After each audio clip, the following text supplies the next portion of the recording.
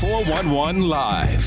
Where you can learn about issues that impact us every day. State of world, 411 Live. Real people, real talk. Made to help people in our community in every way. Boy, your girl, 411 Live. Our children are our future. They are precious. They should be protected. But there is a poison that has and still is impacting their health, especially in parts of Milwaukee. Now, efforts are being made to lessen the impact, but there are also some barriers to fixing the problem. Hello, everyone. I'm Beverly Taylor, and this is the 411 Live, Real People, Real Talk. We are talking about lead poisoning today. And joining me is Michael Mannon. He is the Director of Home Environmental Health with the City of Milwaukee Health Department. Welcome to you. This is a loaded topic, and it seems like in Milwaukee we've been talking about this for a long time. There are strides that are being met, but there's still much to do. I guess that's a fair assessment, right? Mm-hmm. Thanks for having me. Yeah, it's an issue that's been around, and just to put it into context, how long we've been dealing with this. So lead paint has been around since the 1920s. That's when it was first put into buildings, and it wasn't until 1978 that it was taken out. So if you think about the housing stock that we have and 55, 60 years worth of buildings that were built or renovated during that time with lead paint. So the scale of the problem is one issue. And it's not something that's only in Milwaukee. It affects every large urban city that's out there. Our best estimates, 250 plus thousand units that have lead paint. Still, yeah. And, I personally think that estimate is low. I think it's higher than that because we look at units as buildings, but sometimes buildings can be apartment complexes. That's right. They could be duplexes, triplexes.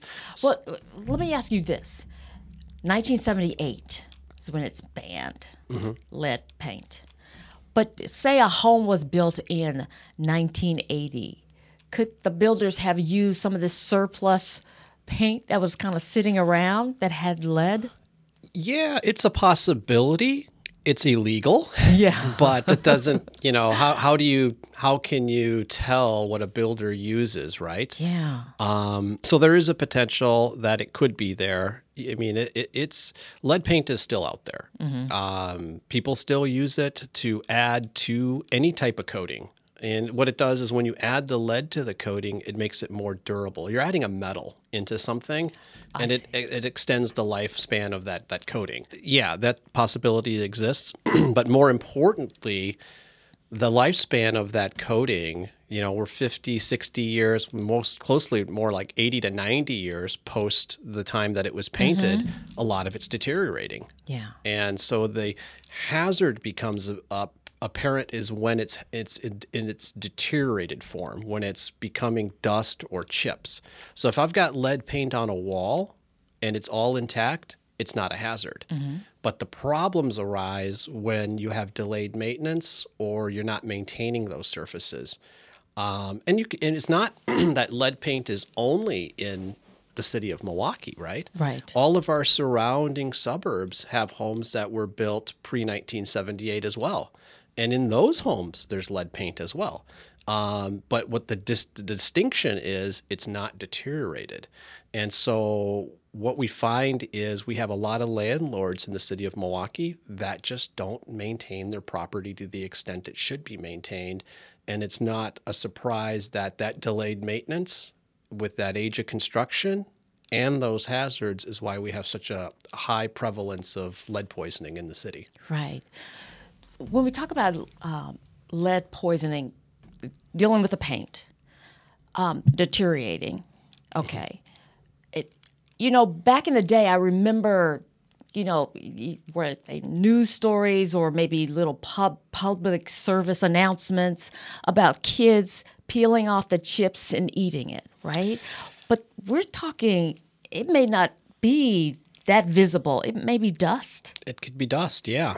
And so, to get your idea around how much does it take, right? All that you need is a packet of sugar that most people are familiar with and spread that throughout your entire house. One packet of sugar. That's as little as it takes to get a child poisoned.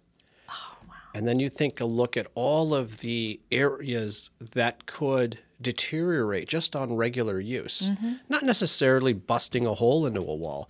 You've got windows going up and down. Every time you open and close those windows, those friction surfaces deteriorate and they create dust. Yeah. Dust blows in right at the height of a sill that kids would want to take a look at, put their hands on, maybe falls onto the floor. People are walking, especially young children that are crawling. Oh, wow. That gave me a visual. Child crawling. Yeah. Yeah, or just doors opening and closing.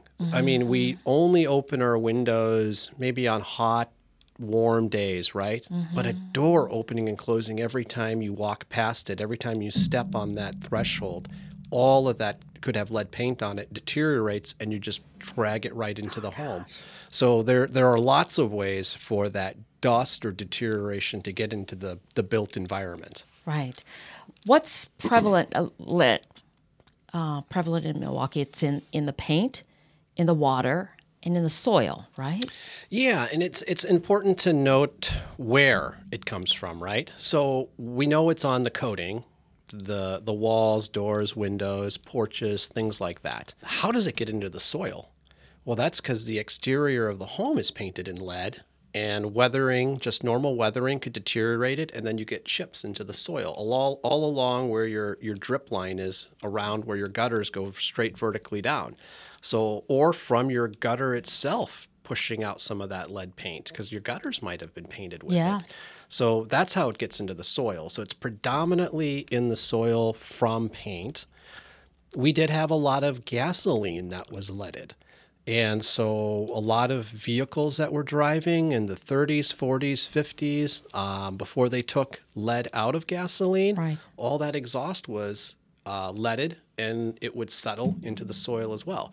So we don't have to worry about that as much, but I guess my point is there's lead in the environment, and our task is to diminish the amount of lead so that the impacts don't affect people within their homes or their community. Okay. That's a great overview. Thank you. So now with Milwaukee, we have a concentrated area, right, for this lead. Like you said, it's spread out because a lot of homes were built before 1978. But there's a concentrated housing stock, I guess you would say. Yeah, and I think that's a great question because it really opens the door to discuss all of the issues that kind of intercede in that space. One of them is the fact that you got old housing that has lead paint on it. But we know old housing with lead paint isn't enough to cause lead poisoning. We can go into some areas of Milwaukee like Bayview where they have the same age of construction but less poisonings. That's because those properties are maintained better. Now we go to certain parts of our city where we know the properties aren't maintained. And why aren't the properties maintained very well? I don't think it's a secret that if you have out-of-state landlords, they're less visible, they're not around as much. What's one issue? You have landlords that just don't think it's a big deal and know that they can get away with it. And then you've got landlords, and when I say they know it's a big deal, but there isn't a penalty to make them comply, and that's a problem. And quite honestly, I think that a lot of our regulations are stacked against the tenant and for the landlord, and that's something that's unique to the state of Wisconsin. We can go to other cities like Maryland, Cleveland, and states, Minnesota, and we can see that they've got a more robust form of targeted inspections. They've got more local control and ability to charge more for fees, but we don't have that in Wisconsin. We have a lot of barriers that have been put in at the state level that really limit local municipalities, health departments from creating a lot of programs that could be more effective and efficient in regulating that housing stock. So these are laws on the books, state laws that say, okay, you can't do this for this landowner, this property owner. You can't require an inspection before that person rents out a property. Yeah. So they don't come out and say it just directly as that. But what they do is they create it so it's impossible to do that. So, for example, Act 176 says that if you're going to create some sort of targeted inspection program, it has to apply to everyone in the city. And if that's the case, or everyone within a neighborhood, well, then if that's the case, that means everyone in that geographic district that you want, you have to apply it to them, even if there is no lead hazards, even if they're homeowners. So if we charge a rental inspection program, even if they're renting and it's not an issue, we still have to do it. And that means staffing. That means paying people to do it. So it would seem, well, that's not the deal breaker. Let's just staff it. But then they come around and say, you can only charge this amount, and it's not sustainable.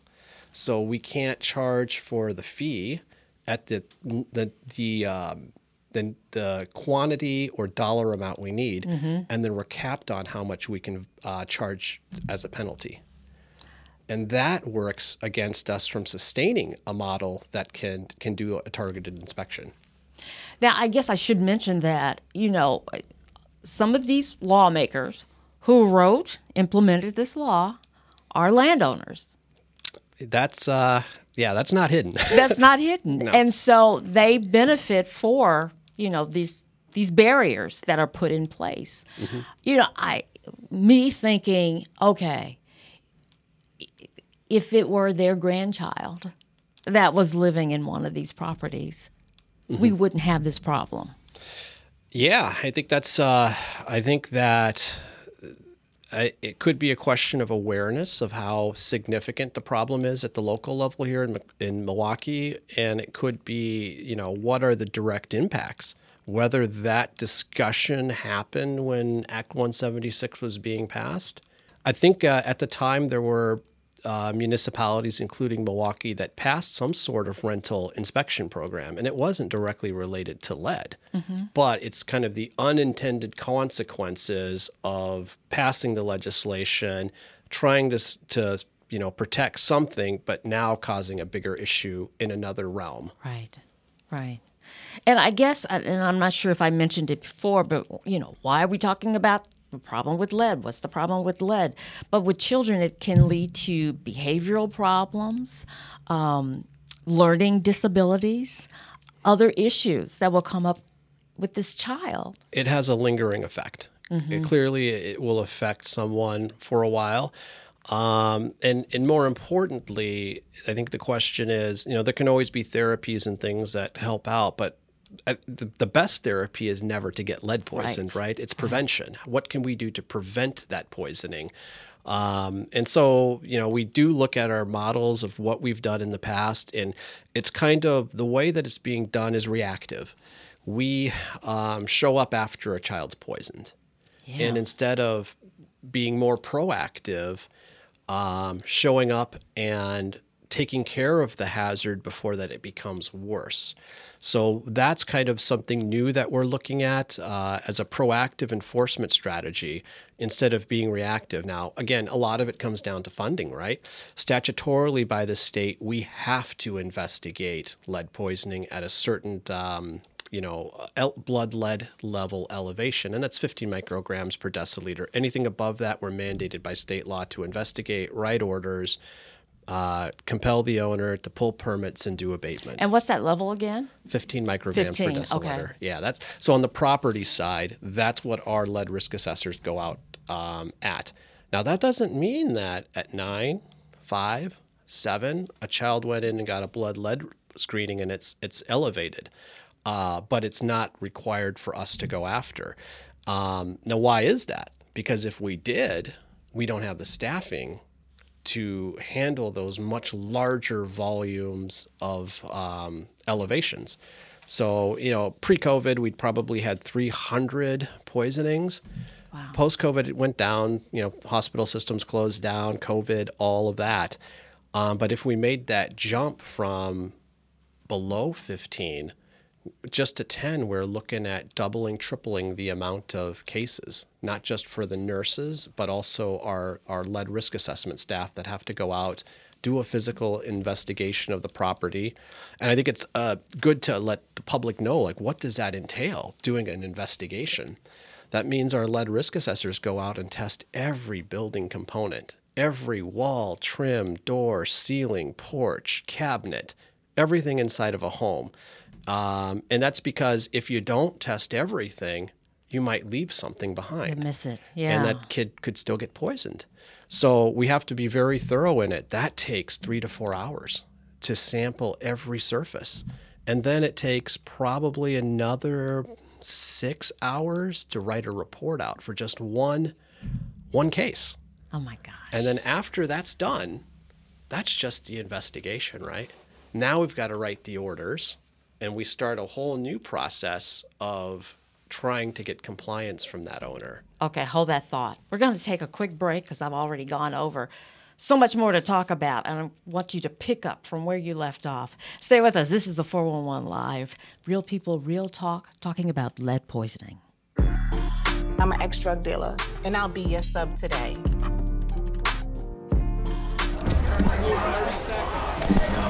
Two milligrams of fentanyl can be lethal. A lethal dose is in here. Who gets it, I won't know.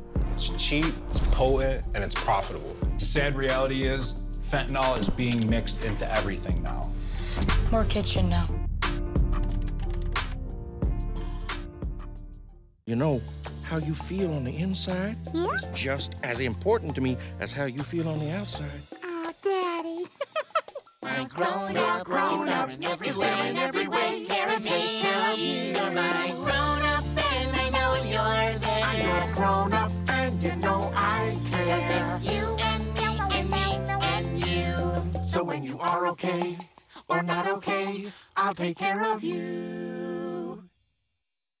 Welcome back to the 411 Live. I am talking to Michael Mannon. He is Director of Home Environmental Health for the Milwaukee Health Department. We were talking about the process, going through, testing throughout the house, writing 6 hours to do the report, and then... And so, yeah, a lot of things happen concurrently when we're doing an investigation. So on the property side, our lead risk assessors are investigating the property, identifying where the hazards are, and then noting those hazards and writing out a report for a contractor to do, like a scope of work. Mm-hmm. And then they're also creating a legal order to compel the owner to comply.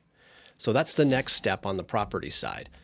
While that's going on, we have case management happening with our nurses, and they're working with the family directly of the child to bring that lead level down from a medical case management perspective. Right. So two things going on.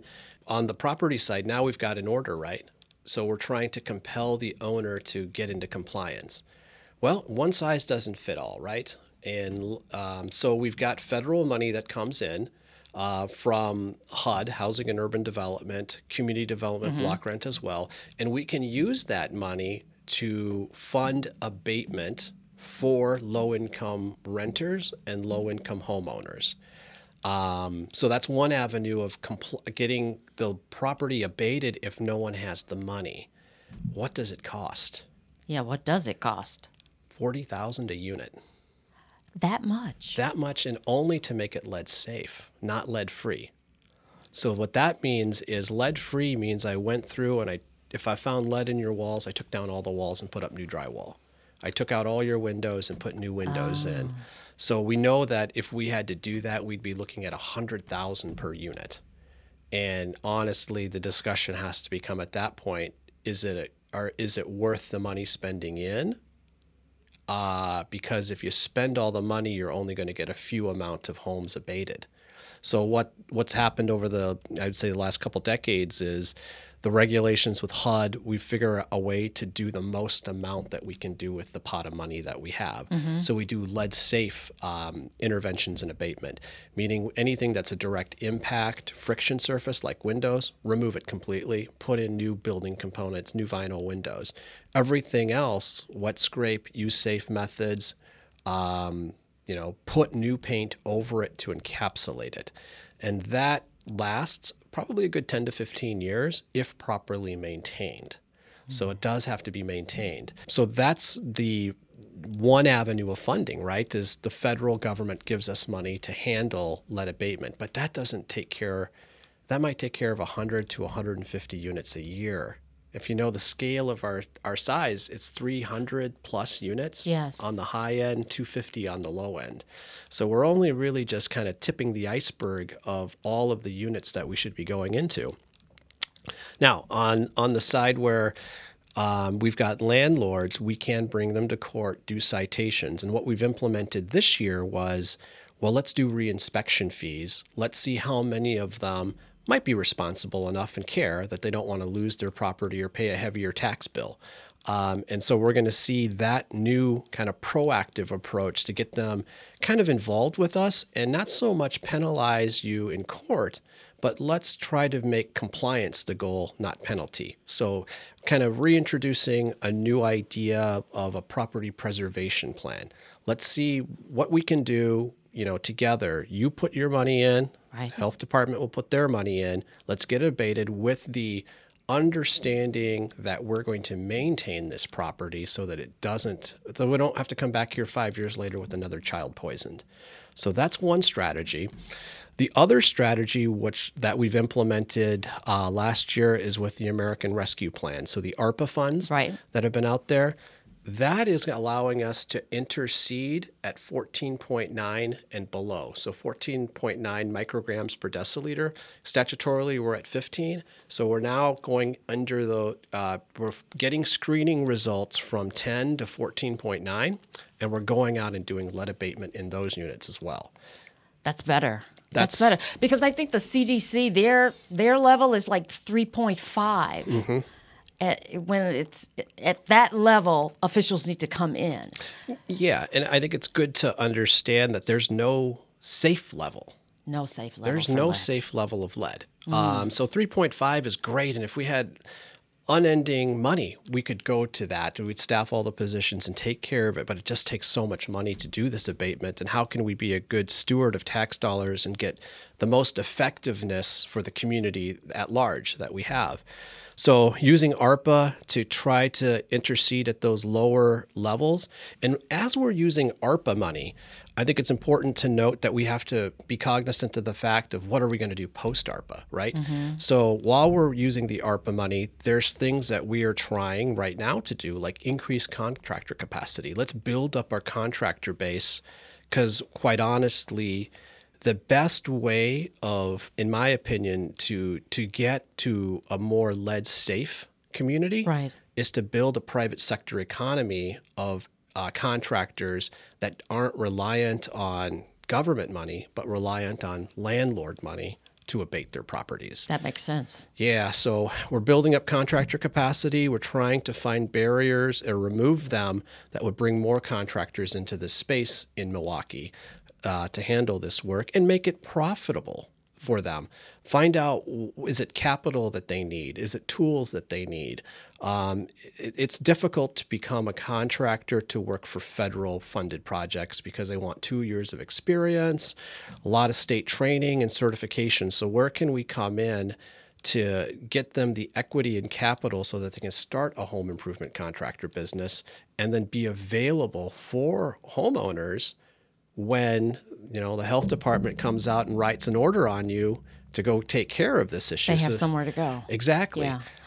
The other question, and I know there's much more that you guys are probably doing, and we can come back to that, but is there something that the renter, the tenant, can do to protect themselves, to protect their child? Yeah, and like when I said, I really feel in my heart of hearts that the tenant-landlord laws are stacked for the landlord, not for the tenant. I mean, a lot of tenants might be on a month-to-month where they have no protections. They literally have no contract for renting or a lease agreement. So that means they're at the mercy of the landlord if they don't want you there or not next month. Right. So maybe rental literacy would be a really good thing, a good space to invest time and effort in so that people know what they're getting involved in when they're renting out. But I think all of those issues still resolve around the bigger issue of providing low-income housing that's safe. Yes. That's the overarching, issue. There isn't enough low-income housing that's safe for people. There's lots of low-income housing, but it's, very, in some cases, substandard. Right. It's not up to the standard. Because if you have $500 for rent, you've got to find a place that fits into that $500. You go into this one place and it has lead. You bounce to another place that you can afford, but it has lead too. Yeah, so what can we do? Yeah. Right? So things that we're trying to do is be as transparent for the public as possible. We want to identify to anyone quickly and easily on a web page, this property had lead orders. This property was abated. This property has active permits. This property has active enforcement. So we're building that dashboard out. Currently, we have a dashboard built out, but we want to refine it to make it easier for the public to use. Oh, that would be great. Yeah, so you could just search in an address and then find out, oh, yeah, this property's got lead orders or had lead orders in the past. Maybe I ought to ask a little bit more about that with that landlord. Another thing that we want to do is create a lead safe registry, meaning that once someone goes through our program and we get the property abated, we want to recognize that with a certificate so that the public can say that this is a lead safe project. And we want to find a way to incentivize it so that the landlords will continue to maintain that certification going forward. We find that could be a good tool for real estate to get applicants in as rental tenants. Right. That makes a lot of sense. It's still being developed, but we hope to have both of those up and running before the end of this year. In the meantime, we've talked a lot about water, but paint, but there's also water. I guess with homeowners or renters fearful that there are lead laterals, using filters. Yeah, so and it is a legitimate concern, and we know that Milwaukee has lead laterals, and we know that it takes a lot of money to rip out the street. You have to have both sides of the street in agreement, right? Because you don't want to rip out the street, do one side, and then come back and rip out the street again to do the other side. So there's logistics and operational concerns that have to be considered, and prioritizations. Where do you go first? Do you go to the places where the kids are, like daycare, schools, do those first and then do rentals properties? So a lot of those discussions have been had by Waterworks, but I think the messaging is where the biggest concern is, where we want to let people know that there is strong data showing that it's not the water, it's the lead paint that's causing the poisoning. Now, that doesn't say that water can't be contributory, but it's certainly not near the levels that anyone thinks, especially not with the treatment that Milwaukee Waterworks does with the water. And so to get a better holistic view of what is lead in water, well, there could be a lead lateral that's on the city side to take care of. Now, once it gets to your property valve, on your property to your tenants or to you as the homeowner, that's the property owner's responsibility. Right. And it could be in that piping. It could be in the piping and the fittings in the home itself, behind the walls, or it could be on the actual fixture that you see where the water comes out. So you see the complexity of it with where it's not. You can't identify it as quickly as you can with lead paint. But I believe that the solutions to eliminate that are there. You could let your water run for 3 minutes and then use the water. You could use a water pitcher that's available for filtering. You could do a water test and find out if you have lead or not. So the point is, do the test first, right? Mm-hmm. And then if you come back positive, have a discussion with Milwaukee Waterworks to see what's the best option for you on this home. Right. You said there's already like a database that people could possibly go to now to see as far as the paint, where there has been citations or whatever. Where do they go for that? 2 places. So if you like, you choose your preference. You want paper, you want a PDF of it all listed out. You come to the Milwaukee, you can just go into Google, type Milwaukee Health Department, Home Environmental Health, and you scroll down mid-page, it says HEH dashboard, and you can click on it. And you will get a PDF of all of the addresses, all of the permits, all of the orders. Now, if you want not PDF, but you want something in real time that you can search, it's called the city's land management system, LMS.